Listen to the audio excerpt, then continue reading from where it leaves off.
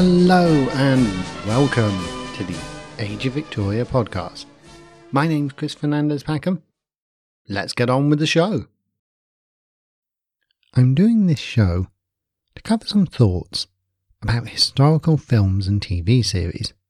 This was prompted when the lovely Tom Finney at Blue Dolphin Films sent me some films about Queen Victoria to review. Full disclaimer, I'm not receiving any payment for this, and I am not in any way affiliated with or under contract with Blue Dolphin. Before we get going on the film reviews today though, I do have an announcement and a reminder. The reminder is that if you have a question you want answered in the second anniversary special at the end of May, please email me or message me by the 15th of May. Now, the announcement. The show is now on Patreon. This lets you support the show directly. This show consumes huge amounts of books, journals, articles, and also has the cost of hosting the episodes, the website, and more besides. Any support is extremely gratefully received and allows me to keep the wheels on the proverbial wagon. This in turn keeps the show ad-free and independent. Patrons sign up to one of the monthly tiers.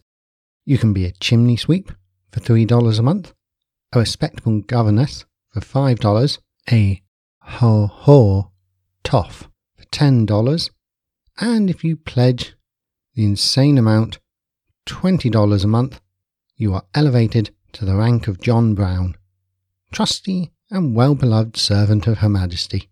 All patrons get their names entered into the handwritten journal of Queen Victoria at the appropriate rank to go on the website. All patrons get a mention on the show and various other rewards depending on which tier they've signed up to. Supporting and signing up is easy. Just go to Patreon and search for Age of Victoria podcast, or go to the Age of Victoria podcast website and hit the Patreon button. I will also try to put a link in the show notes so you can go there directly. As a side note, the phrase "ha-ha toffs" was Victorian slang used by the working class to describe the upper classes, slightly mocking the sound of their laugh. I thought you'd enjoy that bit of trivia. Drum roll, please. Then as we welcome our first patrons. Ha-ha toff, Michelle Gersick was our first supporter. Thank you. Ha-ha toff, Michelle Packham was close behind. Our new respectable governesses are Rob Coughlin, who is a long-time friend of the show, and Jeffrey Rubinoff. Thank you, all of you, for being our first patrons. Right, time for our first film review. I started off with Victoria the Great. Along with a nice glass of single malt, a Glendronach 18, it's a delightful black and white film of her life. It is described as, quote, Victoria the Great. Anna Nagel takes the title role in Herbert Wilcox's sumptuous, award-winning biography of Queen Victoria, marking both George VI's coronation and the centenary of Victoria's own accession to the throne. Victoria the Great is an opulent yet engagingly human drama, tracing the monarch's life from childhood through to her Diamond Jubilee, and in particular her relationship with her beloved Prince Albert, played by Anton Walbrook, shot in black and white with a spectacular Technicolor finale. The film was enormously popular, and Nagel won huge acclaim for her sympathetic portrayal of Victoria. End quote. Doing the review seemed so simple, but as I began watching, it got me thinking. Then my little notebook and fountain pen came out. I had some ideas and things I realised we really need to cover before we can do the review. Let's start with an obvious question that can be deceptively difficult. What is a historical film? Is it just setting a film in the past enough to make it historical? If so, then A Knight's Tale with Heath Ledger is a historical film, but it is one that throws most accuracy to the winds. What about Pride and Prejudice? That is certainly a film set in a historical period, but is also set in the world of a novel. Mr. Darcy and Miss Bennet are fictional. They are as real as Inspector Lestrade or Inspector Morse. Same problem with films like Shakespeare in Love. Other films aim at more accuracy. Films like Mary, Queen of Scots or Elizabeth I. These are very different from A Knight's Tale. They claim to be serious films, depictions of the time with a high degree of accuracy. The problem is when you start digging into them, you can pretty quickly find some striking departures from historical fact. That's a real issue, as so many people get their knowledge of the past from films. Like it or not, people tend to focus on the myths they pick up, rather than actually digging in to see if the real events, people and motivations match up. This really matters though. Take two of the worst historical films ever made, Braveheart and The Patriot. Braveheart is an entertaining and well-presented film. The battle scenes are epic. The actor, portraying Edward I, gives a brilliant performance. A stellar bad guy number.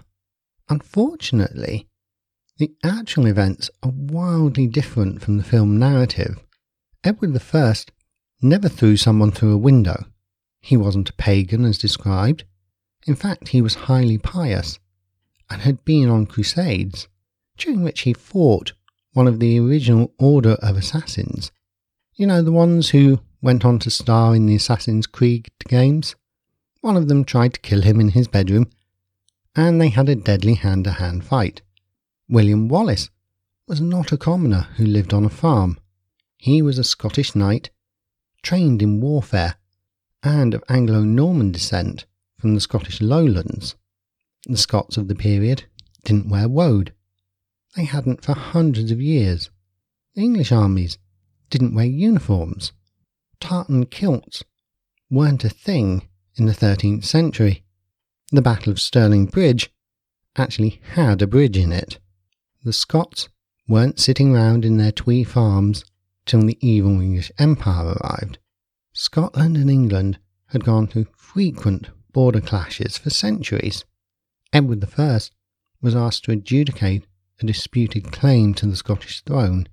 He ruthlessly and cynically used the opportunity to take over, as many other successful kings throughout Europe at the time would have done. The timeline is utterly screwed up in places. Edward died years after Wallace. To the Scots, he was known as the Hammer of the Scots, but he has also been called the English Justinian for his tireless legal reforms. Isabella was only 13 at the time of the rebellion, and so the relationship with Wallace was totally made up. Robert the Bruce never betrayed Wallace. Oh, and the name Braveheart was a posthumous one that was given to Robert the Bruce when his heart was returned to Scotland to be buried after his death. All that is totally forgivable from a storytelling point of view. It is a very entertaining film. The problem is Braveheart becomes a propaganda piece. It pushes a Scottish good, English bad narrative. This isn't to say that the English of the period didn't commit some horrific acts against the Scots. They certainly did, but so did the Scots, as the English peasants living on the borders would have told you. They often had to watch their farms burnt and crops stolen by Scottish border raiders, or see their relatives killed in skirmishes. Let's be honest though, most people won't leave the film and dig round the actual history of the reign of Edward I and his actions towards Scotland, so they will be left with a very one-sided view. That matters because history is much more complicated, and the people in it acted in lots of different ways for multiple reasons. The Patriot, another film from Mel Gibson, takes a horrific massacre that was conducted by the Nazis and copies it, but has it carried out by the British in the War of Independence. It portrays Cornwallis, every British soldier, as absolute morons. Well, this can be annoying, but is it fair criticism? After all, I can watch the excellent film The Longest Day and know it is inaccurate, but still a highly entertaining depiction of World War II and Operation Market Garden. But somehow, that feels a different kind of inaccuracy than, say, the film U-571. That's a film that swapped years of heroic efforts of the British to crack the German Enigma code, including capturing logbooks from a German submarine in May 1941 and replacing them with an entirely American submarine and crew set in 1942. So that's a fairly significant departure from the historical record. So if films can be accurate or inaccurate and still be entertaining, how do we judge them? It's hard to say, to be honest. Enjoyment is subjective. I have decided to adopt a framework for reviewing Victorian-related films, books, or TV shows. First, is it entertaining? Second, is it accurate, and does it claim to be highly accurate? And finally, will an audience learn something new or be misled? And finally, I'll try and give an overall rating. I will carry out each review with a warning that watching a film is not learning history. If the film says, based on a true story, in a way that implies high degree of accuracy, I'll note it and expect higher standards. That way I can go a bit easier on fun films like A Knight's Tale than I can on sodding Braveheart. So, listeners, let's get cracking with our first ever film review. This is, of course, entirely subjective. Agree, disagree, it's totally fine. Victoria the Great. Made in 1937 and starring Anna Nagel, amongst others. It was commissioned by the royal family and part of the centenary celebrations. Entertainment. First off, this is a really entertaining film for the Victoria fan. It is in black and white, but has been nicely remastered. It is definitely what you might call the classic style of filmmaking. The music is bracingly triumphant and utterly of the time period. This gives the film the feel of Victorian triumphalism straight out of the gate. The pacing is definitely classic in style, old-style filmmaking. It isn't looking to deconstruct or subvert. It resembles the play it was originally supposed to be. There are some great things about this film. Anna is lovely as Queen Victoria. She's quite a soft Victoria. Even when she is being firm and commanding, there's a sweetness to her. I don't know if that is more in keeping with Victoria's manner than the more feisty Jenna Coleman portrayal in the recent TV series. I suspect it might have been, but perhaps a little of the steel Coleman brings is missing from Nagel's performance. A blend of the two would be amazing. A really nice touch, as they've nailed Victoria's early hairstyles with the under-the-ears plaits. Lord Melbourne has the right look, but has a bumbling comic turn to the performance. It comes across as more buffoonish than witty.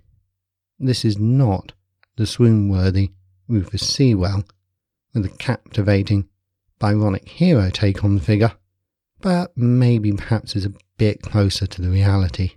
Comic turn aside, the Coronation and Baron Stockwell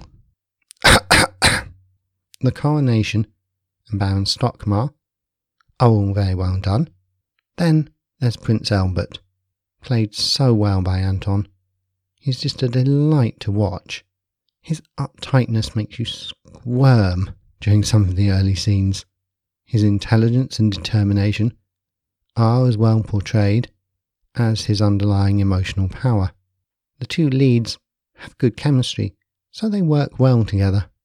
That said, this is a film from the 1930s, so it is very much of that period, and you should watch it as a piece from that time. It has no pretensions about exploring in depth the social or economic themes, but to its credit, does touch on the poor, the Corn Laws, and the Hungry Forties, as the 1840s were often called. Accuracy. So this is where things are a bit more dicey. This film aims to be a reasonably accurate telling of Victoria's life, but is based on a play and was backed by the royal family, so it isn't looking at presenting a history. Also, like any film, it does have to conform to a runtime. It has to take some shortcuts to keep things intelligible for the viewers.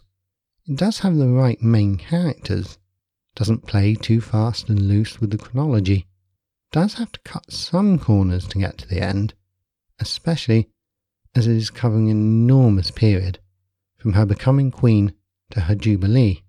It starts with her just about to become queen. The Duchess of Kent is used as an exposition sometimes to show the audience, look, Victoria's mother was trying to be controlling without having to go through the entire childhood. Still, the decision to ditch Conroy is a bit grating to say the least. The Flora Hastings affair is conspicuously absent. Victoria has a stronger relationship with Sir Robert Peel from the beginning than was the reality. She took some time to warm up to him. There were some little details, like the discussion of income tax, that showed a sharp eye. Costumes are what you would expect from the 1930s. They aim to look the part without actually being super accurate, so everyone is a bit clean, and the clothes often signify the characteristics of the person. The filmmakers did try hard to copy costumes from the British Museum, so there are some really great, accurate outfits, like Lord Melbourne's official court uniform. Still, he can't wear it quite as whoresomely as Rufus Sewell, who was also in A Knight's Tale, by the way. It is a triumph to cram so much into one film.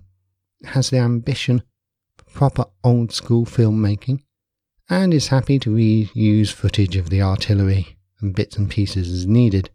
Plus, Victoria had an incredibly eventful life, including an abusive childhood, a whirlwind romance, a number of assassination attempts, a couple of rumoured but never proved relationships, lots of children, acquaintance with some of the most famous British figures in history, and her constant involvement in key political events in the 19th century.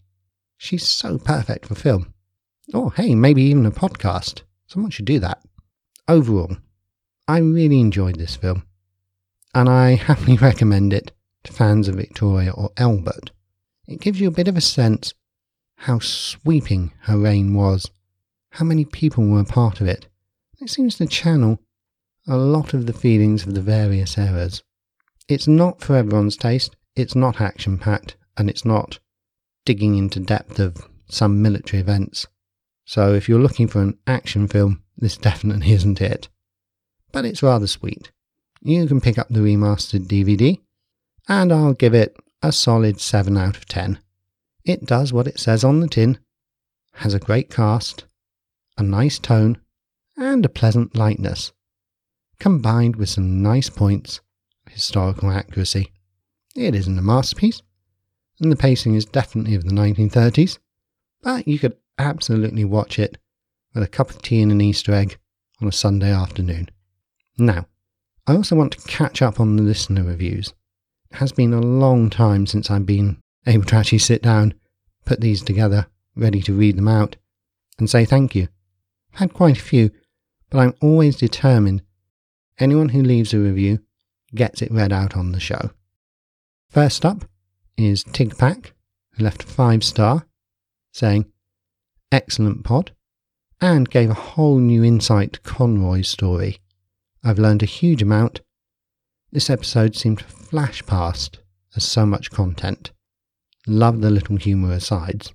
Second is Con Layla, 5-star, who said, "This is the first history podcast I've listened to, and after hearing 3 episodes, I'm addicted. The show is amazing.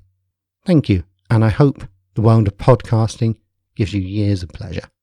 Third is JFW3, 4-star, who said, "Chris is mellow and relaxed. He makes this an easy lesson with his delivery. His research and depth of knowledge is substantial. I do sometimes think there is a tendency for the series to lose a little focus with the minisodes thrown in everywhere, but it is a minor gripe. I do enjoy the minisodes, but feel they could be organised more chronologically. It's confusing when we're learning about Napoleon and suddenly we're talking late Victorian matchstick girls.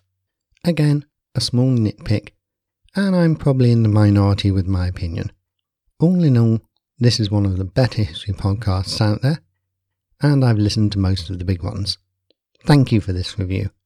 I love it because it makes me feel like I have one of those smooth jazz radio host voices. Like I should be there with a 45, a cigar, and a scotch. I'm probably not cool enough. I do know what you mean about the minisodes, JRW3, but on balance I think the freedom to do other topics alongside the main narrative is something I want to keep, and the minisodes can be completely skipped without affecting progression through the main narrative. I do appreciate the point though. Fourth is from Colelaw, 5-star, who said, "Chris, your love and enthusiasm for the topic comes through in every word of your delightful episodes. I've recently discovered your podcast. My only regret is that as soon as I catch up to date, I'll then have to wait every month for a new episode. Your style reminds me of one of my favourite college history professors of American history at the University of Pennsylvania many years ago, who also kept me entranced with his lectures, which would delve into details of individual lives, ordinary and famous, as they fit into the pattern of American history. I still remember his lecture on Mary Baker Eddy. After 53 years, I love history, especially British history, and listening to you present it is a treat. Again, I love this review, not just because it is an awesome compliment, but also because it's a reminder that an inspiring teacher can spark a lifelong interest. I hope I can always live up to this standard." Sixth is from Slartabata Fast, 5-star, entertaining show, well worth the rate. Thank you. Seventh is Faye Star Soul, left a 5-star review, who said, "History can be harsh and sad. Learning about it through a soothing voice helps. It lands softer. These are my kind of Victorian history lessons. So grateful for the monthly treasures." It is true, we have seen some very hard times for people in the Victorian age, and I'm afraid it will be something of a recurring motif. All I can promise is to try and bring them home and provide a balanced view of their experiences as we go. Eighth is Mariap514, who left a 5-star review saying, "Simply the best. This show has quickly become one of my favourite podcasts. It's high quality, well-researched content. The show flows so well and is captivating, especially for a one-person show. I really appreciate the breadth of topics covered. I'm embarrassed I'd never heard of Mount Tambora before this. I'm having a hard time giving a concise review, but just know it is soothing, informative, highly interesting, and well put together. And the host has a voice similar to the character Lane from Mad Men. Or is it just me? It's a good thing. Well done. Keep up the great work, and can't wait for more." This is another fab review. I have noticed how much those Mount Tambora shows have resonated with listeners. It's great that people know more about it. I've gone on and on about how important this event was to history, so I'm delighted it has got everyone to sit up and take notice. I'm also glad my voice is like Lane's from Mad Men. I just hope I never end up like he does. 9th is from Ben0108816, 5-star, who said, well researched, good audio quality, nicely done stories. The host keeps his own counsel about where he starts and what stories he tells. I respect that. Thanks, Ben. I like to keep listeners guessing a bit. I'm always looking for new angles and approaches, rather than just a standard retelling of history. 11th is 4 Crowns, gave a 5-star, saying, this Canadian Anglophile is a fan. Thank you so much for all of the work you put into researching and producing this podcast. I learn so much each time I listen and get so excited when I see a new episode. Your voice is so soothing, which allows me to just relax and drift away into the Victorian world that you draw us into. You are a masterful storyteller. Keep up the good work. Again, I love this one. I'm honoured and glad that I'm opening up a vanished world to people, rather than just giving you a dry narrative. 12th is T. Kathleen, 5-star, who said, well researched and highly entertaining. I'm so glad I stumbled across this podcast. Fans of history, or even just a well-told story, will enjoy Age of Victoria. The host does a great job of setting the scene before diving into Victoria's life. I only wish the episodes came out more often. Keep up the good work, Chris. I'm glad you did stumble across the show, and you left me such a nice review. As I've said, I would love to release shows more often. I never run out of things to cover. Quite the opposite. Sadly, life as a full-time dad and office worker means I can only do one main show a month, and a few extras sometimes, to keep up the quality. 13th is Andrew Woodall, 5-star, who said, stumbled across this podcast the other day, and I think it is incredible. He says he's approaching this era not as a scholar, etc., but as an enthusiast. But it is better presented than many scholarly papers I've read. There is a depth and thoroughness to the research and presentation that you don't often see, and although spaced out, the narrative flows seamlessly from one episode into another. I would strongly recommend this podcast to any fan of history out there. What can I say except, oh, thank you. Seriously, I'm thrilled the quality is hitting that level. 14th is Magari Bertie, 56, Aussie girl, who said, superb, highly recommended, well researched and presented. I think at this point I really want to just give a shout out to all the Aussies listening to this. I was blown away by how many of my fans are in Australia, and it's just awesome to have you all. Thank you. 15th is Sam J. Wrights, who said, well researched and charming history show. This is a well researched and engaging journey through the Victorian era, a time period not heavily explored in pod format. It feels very detailed, yet accessible enough for a casual listen. Highly recommended. Thanks. I'm glad the show remains accessible. As more and more episodes are added, the backstory grows, but I do try to make the various themes hang together, like the Mount Tambora shows or Victoria's early life. It is true that the Victorians aren't often explored.